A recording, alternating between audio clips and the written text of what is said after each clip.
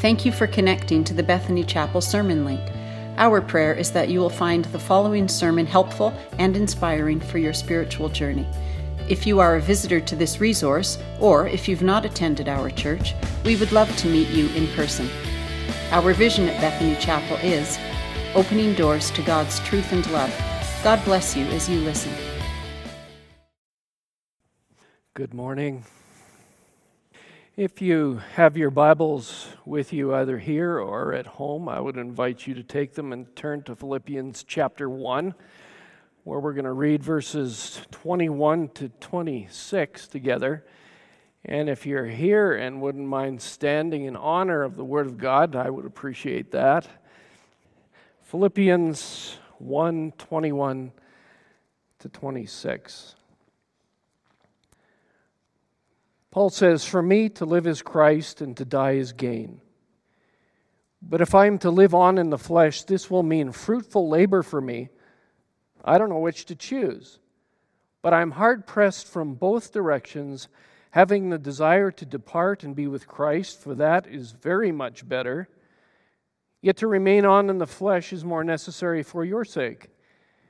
Convinced of this, I know that I will remain and continue with you for your progress and joy in the faith, so that your proud confidence in me may abound in Christ Jesus through my coming to you again." This is the word of God. Thanks be to God. Please be seated. In 1991, Robert Ludlum introduced his millions of readers to Dr. Jack Ryan in his book, The Sum of All Fears. The book was compelling enough that Hollywood not only noticed it, but turned it into a movie that hit the big screen in 2002. Both the movie and the book are intricate and fast-paced and cover all different places all over the world. But the crux of the plot is that a neo-Nazi group gets a hold of a undetonated nuclear warhead that was left over from the Middle East War in 1973. And their objective is to create a nuclear war between the United States and Russia.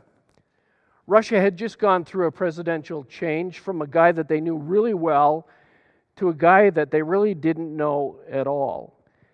And the terrorists planned to detonate the nuclear warhead at a football game in Baltimore, Maryland. Detonating a bomb on U.S. soil with an unknown president just having taken over in Russia would undoubtedly and understandably precipitate a nuclear response from the U.S., a counter-response from Russia, and Armageddon for the rest of the world. So in the minds of those living in 1991, the sum of all fears, the combination of the worst fears that they could possibly think of, was of the human race being wiped out in a nuclear holocaust.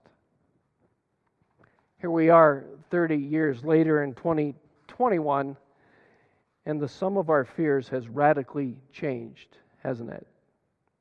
Aside from the saber rattling in the South China Sea, as China and its neighbors threaten each other, the thought of all-out nuclear war or even limited nuclear war is on the back burner, if it's even on the stove at all anymore. It has been replaced by a global fear of a different sort. Not an unforeseen nuclear war that leads to total end of life, but a mysterious and mutating virus that slinks around in the air we breathe, that stifles the conversations that we could have, that strangles our means to provide for our families, that blocks us from the presence of those we love, interacts with our bodies in the strangest of ways, from no symptoms at all, to removing the taste of my neighbor, to requiring ventilators and causing an undignified end of life for others. Now, what I've witnessed in person and in the media is not just the sum of all fears for national presidents and CIA operatives that Clancy wrote about, but fear and its second cousin, panic, about COVID on a global scale, as the hot potato of being the most recent hot spot for the disease is passed from country to country and region to region. This is the world we're living in now. Perhaps will be for months to come, a world that is consumed by fear. And it's not just fear of the disease, it's fear of the vaccines created to protect us from the worst effects of the disease.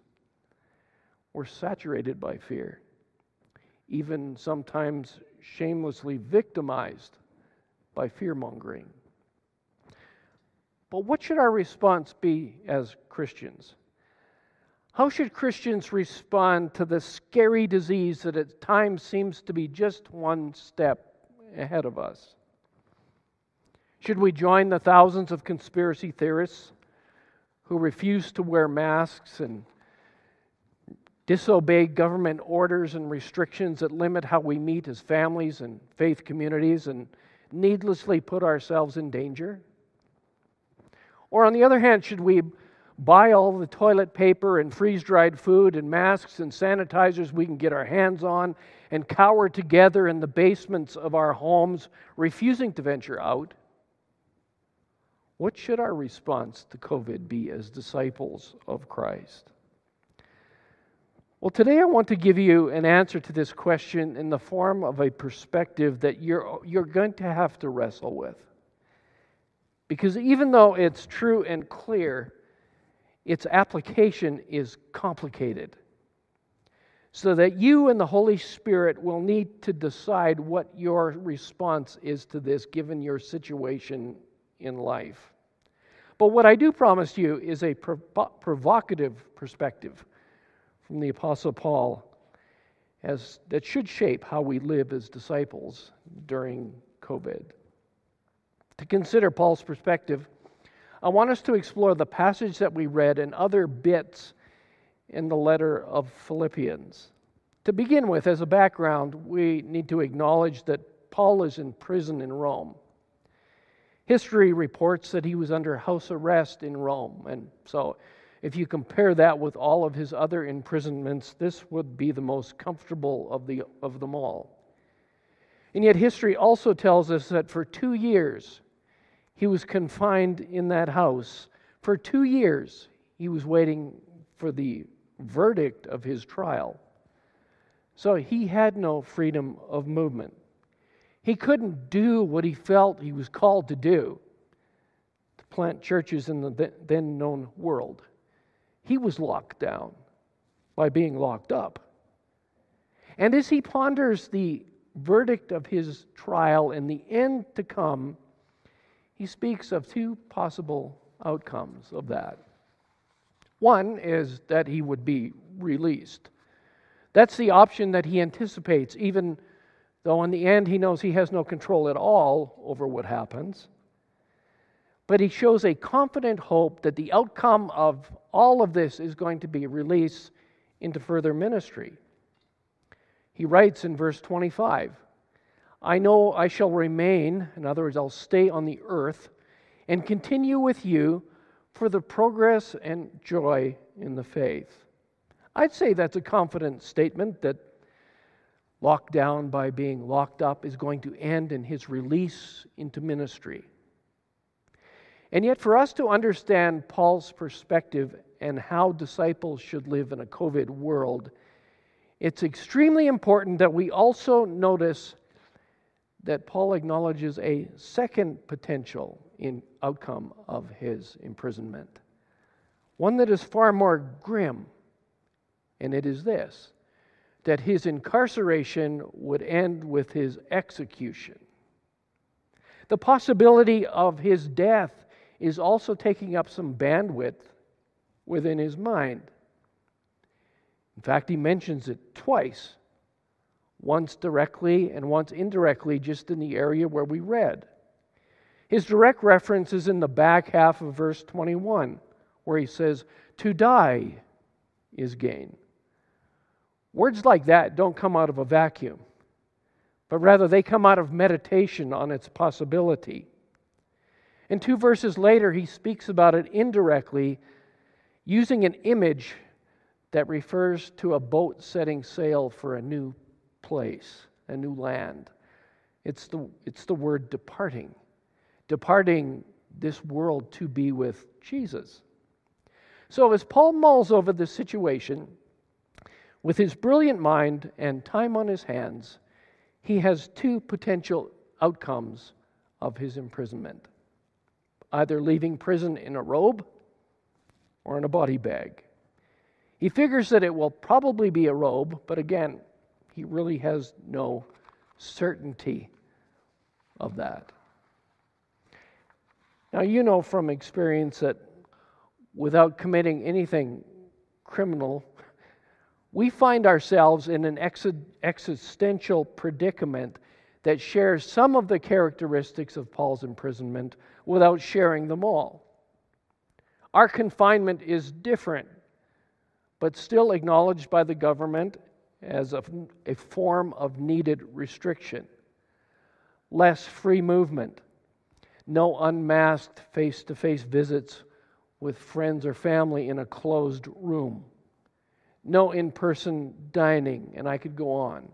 And potentially pondering what our end might be with the stop and start rollout of vaccines and the sinister mutations of this potentially deadly virus that has much of the world in its grip, has its grip on India's throat, and according to the mayor yesterday, per capita cases per 100,000 has Calgary in its grip as well. Now, most of us probably share Paul's confident hope that we're going to go home from this prison-like experience. We're going to be released and experience life. While at the same time, there are daily reminders, if you watch the same news that I do at 5, that we could join the 2,000 Albertans who have died from this disease. So although we certainly do not share all of the aspects of Paul's imprisonment, we have the two endings in common for how all of this is going to play out. An unrestricted life that could lead to ministry for Christ, or an untimely death that could lead into his presence. So again, I ask, how are we as disciples in a COVID world to live where we face life and death outcomes? Now, what I find fascinating and personally challenging is not just Paul's sharing of the two alternative endings, but his emotional response and wrestling with them. Because behind Paul's response to these two endings is a remarkable perspective that we may well have forgotten in the last 14 months of mayhem. A shocking perspective that should inform and probably even give shape in two ways to how we should be living as believers. One perspective, two ways that it affects us. Let's begin with the perspective. In a line, here is Paul's perspective. Paul was infatuated with Jesus. Paul was infatuated with Jesus. Now, if you're like me, you might be slightly uncomfortable with that word infatuation. I wrestled with it, as my wife can testify. But think about what infatuation is. You've never been infatuated, of course. Someone else has, and you have seen it. Someone who is infatuated if you're infatuated, that other person consumes your every thought and emotion. They determine your behavior. They're your first thought in the morning and last thought at night. You long for more and more of their presence, to know them more and more intimately, which is a perfect description of Paul's relationship to Jesus. The only difference being that infatuation is kind of a flame that goes up and then down. Paul's continued. And the book of Philippians shows us that Paul was totally infatuated with Jesus. In fact, it screams at you in a number of places. In chapter 1, verse 20, he talks about his earnest hope and expectation.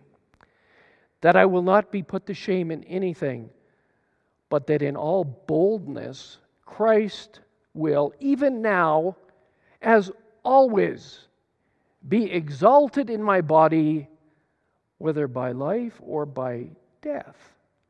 I am so over the moon in love with Jesus that I don't care if I live or die. All I care is that whether I live or die, Christ is exalted as a result.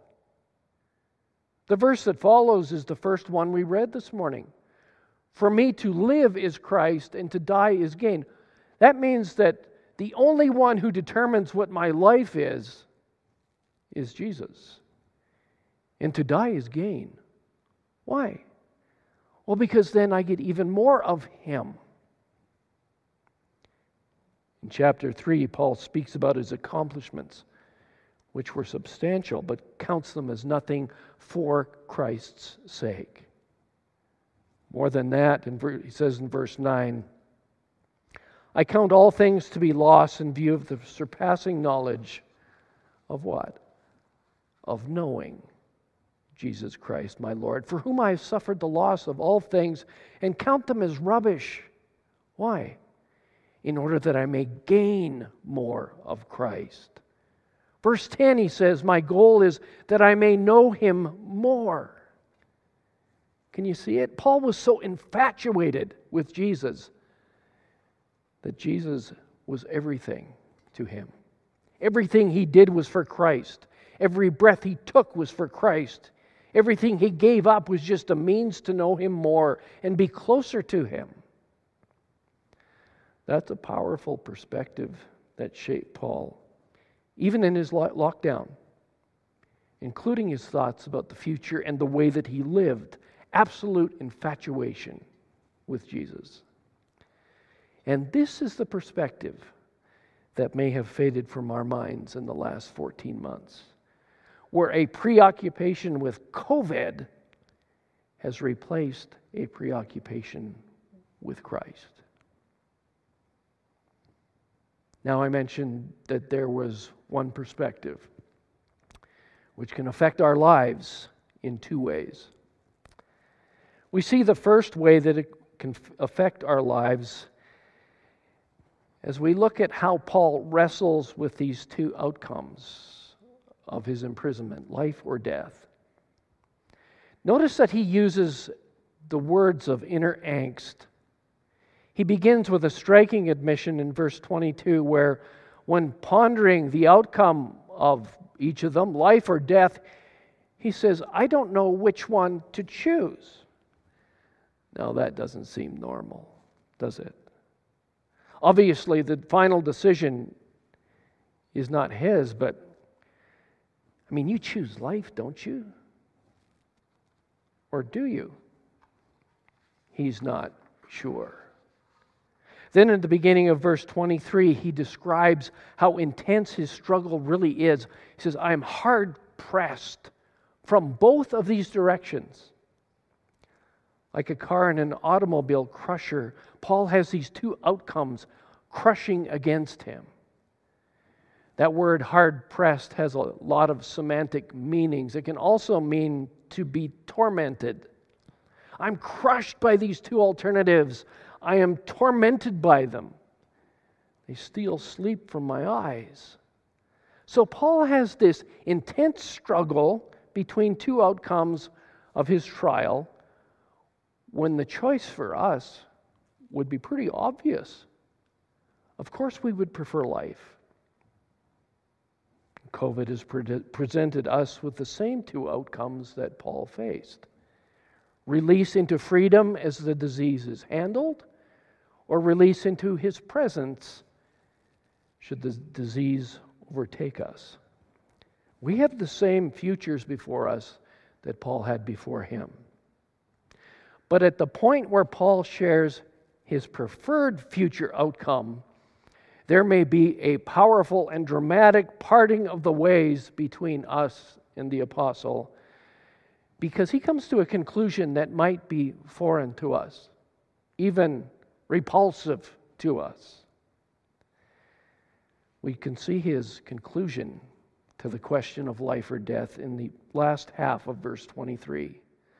But I'm hard pressed from both directions, life and death, having the desire to depart and be with Jesus, for that is very much better. In case we missed it, Paul is saying, if I have the choice personally of life or death, I will choose death any day of the week. And his personal preference is not just a 51 to 49% thing where the decision to die barely squeaks by. No. Instead, he literally says in the original language that departing to be with Christ is far, far better. Can you see Paul's radical departure from the ways in which we, as his brothers and sisters in Christ, may be thinking or feeling or behaving today? Our testimony might read, I'm not really that hard-pressed by this choice at all. Staying alive is far, far better, and departing to be with Jesus should be far, far, far away. One result of that assumption is that in a COVID world where death is a possibility, we could be living terrified lives. Instead of saying, for me to live is Christ and to die is gain, we would say, for me to live is tenuous and to die is terrifying. Now, as you hear what Paul is saying, please also hear what he is not saying. He's not saying, if I get released, I'm going to find the nearest bridge and jump off because death is better. He's not advocating suicide. He's not saying burn your masks and refuse your vaccination. Look for a large gathering of unmasked strangers who are hugging and go and join in. Sneak into the intensive ward of Foothills and kiss a COVID patient on the side of the lips right beside the ventilator tube. It's not what he's saying. He is simply saying that for you as an individual Christian, death is better than life. Given his druthers, he passionately proclaims that he would rather die and be with Jesus. So in case you haven't noticed, Paul is absolutely and totally fearless about the prospect of death. That the sum of all his fears has nothing to do with the cessation of his life. Now, there's a better than average chance if you are living a terrified life right now, where COVID has become king and is gripping you with fear, that you might be getting a little bit defensive, potentially even angry. Not at me, of course, because I'm only showing you the choice of the top Christian who ever lived, but at Paul, for the audacity to write what he wrote and to challenge our fears and feelings. But perhaps, instead of being offended by what is clear in Scripture, we should ask ourselves, how on earth could this faithful servant of Christ possibly live so fearlessly in the face of potential death? And I submit to you that it's because of his perspective. He was so infatuated with Jesus that fear of death did not matter. In fact, he knew that death was just an avenue into the fullest knowledge and experience of Jesus that is ever possible. And what is true of Paul is true of us. If we are infatuated with Jesus, we need not live terrified of COVID. And perhaps that means the need for a radical shift for some of us. A shift of preoccupation off of COVID and onto Christ, whose presence now and for eternity bans the fears that may have captured our lives and imaginations over this last 14 months. So the first implication is that if we're infatuated with Jesus, we need not fear death. Paul's infatuation with Christ has a second application. It didn't just eliminate his fear, it motivated his service. Motivated his service. As Paul reflects on his life and death outcomes, he said that personally, and here's a significant change, personally I would prefer death, but for the sake of others, I would prefer to go on living and resume ministry. My sake, take me home. Sake of others, keep living. And so his passion for Jesus shaped his life even in lockdown in a couple of ways that we can actually follow and do. For example, he writes beginning in chapter 1, verse 12, "Now I want you to know, brethren, that my circumstances have turned out for the greater progress of the gospel, so that my imprisonment for the cause of Christ has become well known throughout the Praetorian Guard and to everyone else too, and that most of the brethren, trusting in the Lord because of my imprisonment, have far more courage to speak the word of God without fear." What's Paul talking about? Well, what he's saying is that lockdown didn't shut down the spread of the gospel. He couldn't share the gospel wherever he wanted, but he shared the gospel where he was planted. Everyone within earshot of Paul in that house heard about Jesus. Because those who are infatuated with Jesus can't help but share the love, the story. Even in Paul's lockdown, people were dramatically saved. Sharing the gospel knows no limits for those who are infatuated with Jesus. Backyards, park walks, Zoom calls become old and new avenues for sharing the gospel to those who are overwhelmed by Christ, but restricted. The gospel is not limited by locked borders or locked doors or locked down or travel bans. If we've got a phone, if we've got a tablet or a computer with an internet connection and friends who don't know Jesus and a heart that has been captured by Him, then your world waits to hear the good news about Christ.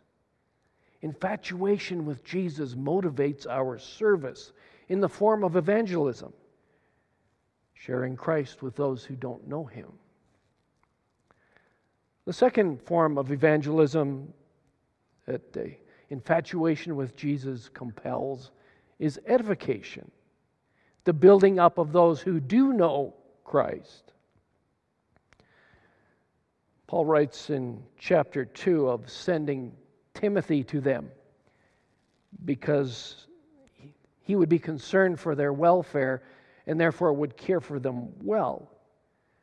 Then he adds in verse 25, "And I trust in the Lord that I myself will come shortly."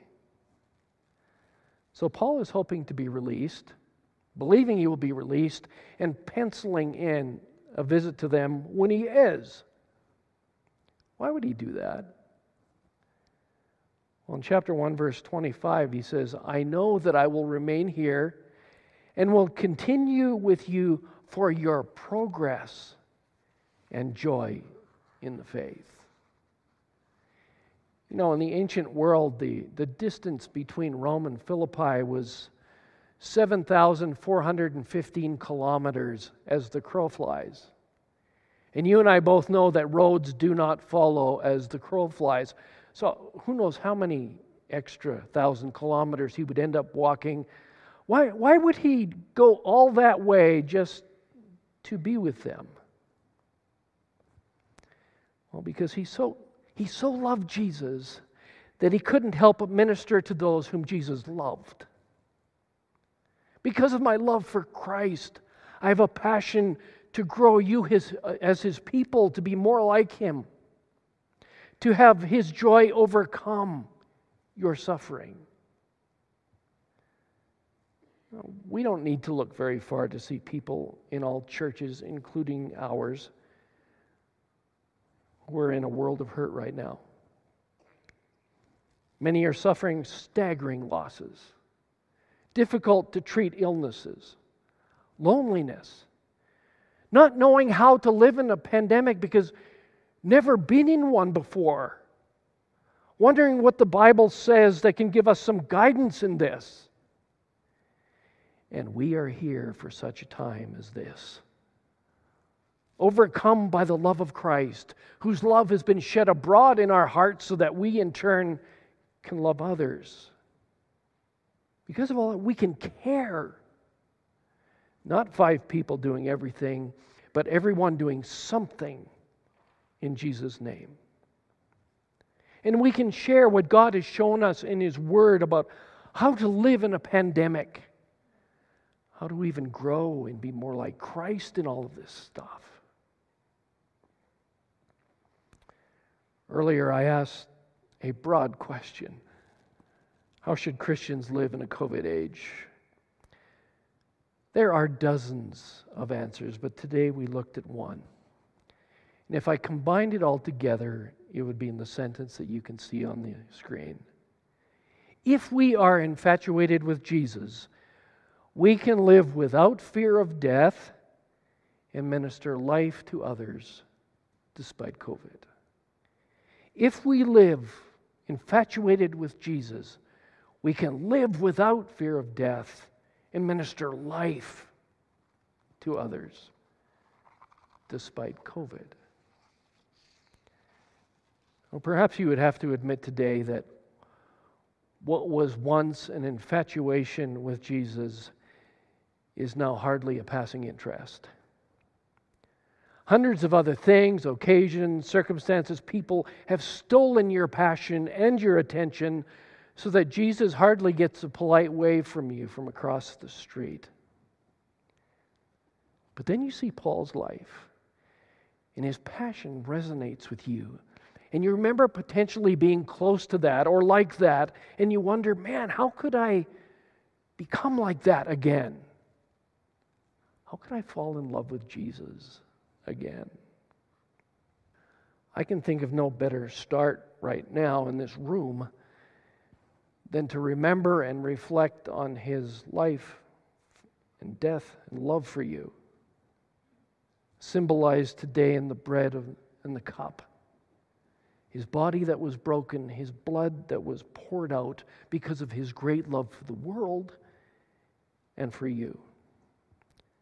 Remembering His loving sacrifice for you, and recalling all that has been given to you, forgiven from you, can put paddles to the heart of a Christian that seems to have flatlined and get it beating again to love Christ. It can start even as we share in communion together. Now may the Lord bless you and keep you. May He make His face shine upon you and be gracious to you. May He lift up His countenance on you and grant you His peace. Amen. Thanks for listening to this sermon. We hope you found it connected you to the God of truth and love, who we worship and serve at Bethany Chapel. If you have any questions or want to connect to any of our pastors, please go to our Bethany Chapel app and choose Connect, or go online to bethanychapel.com and click Come. Thanks again, and God bless you.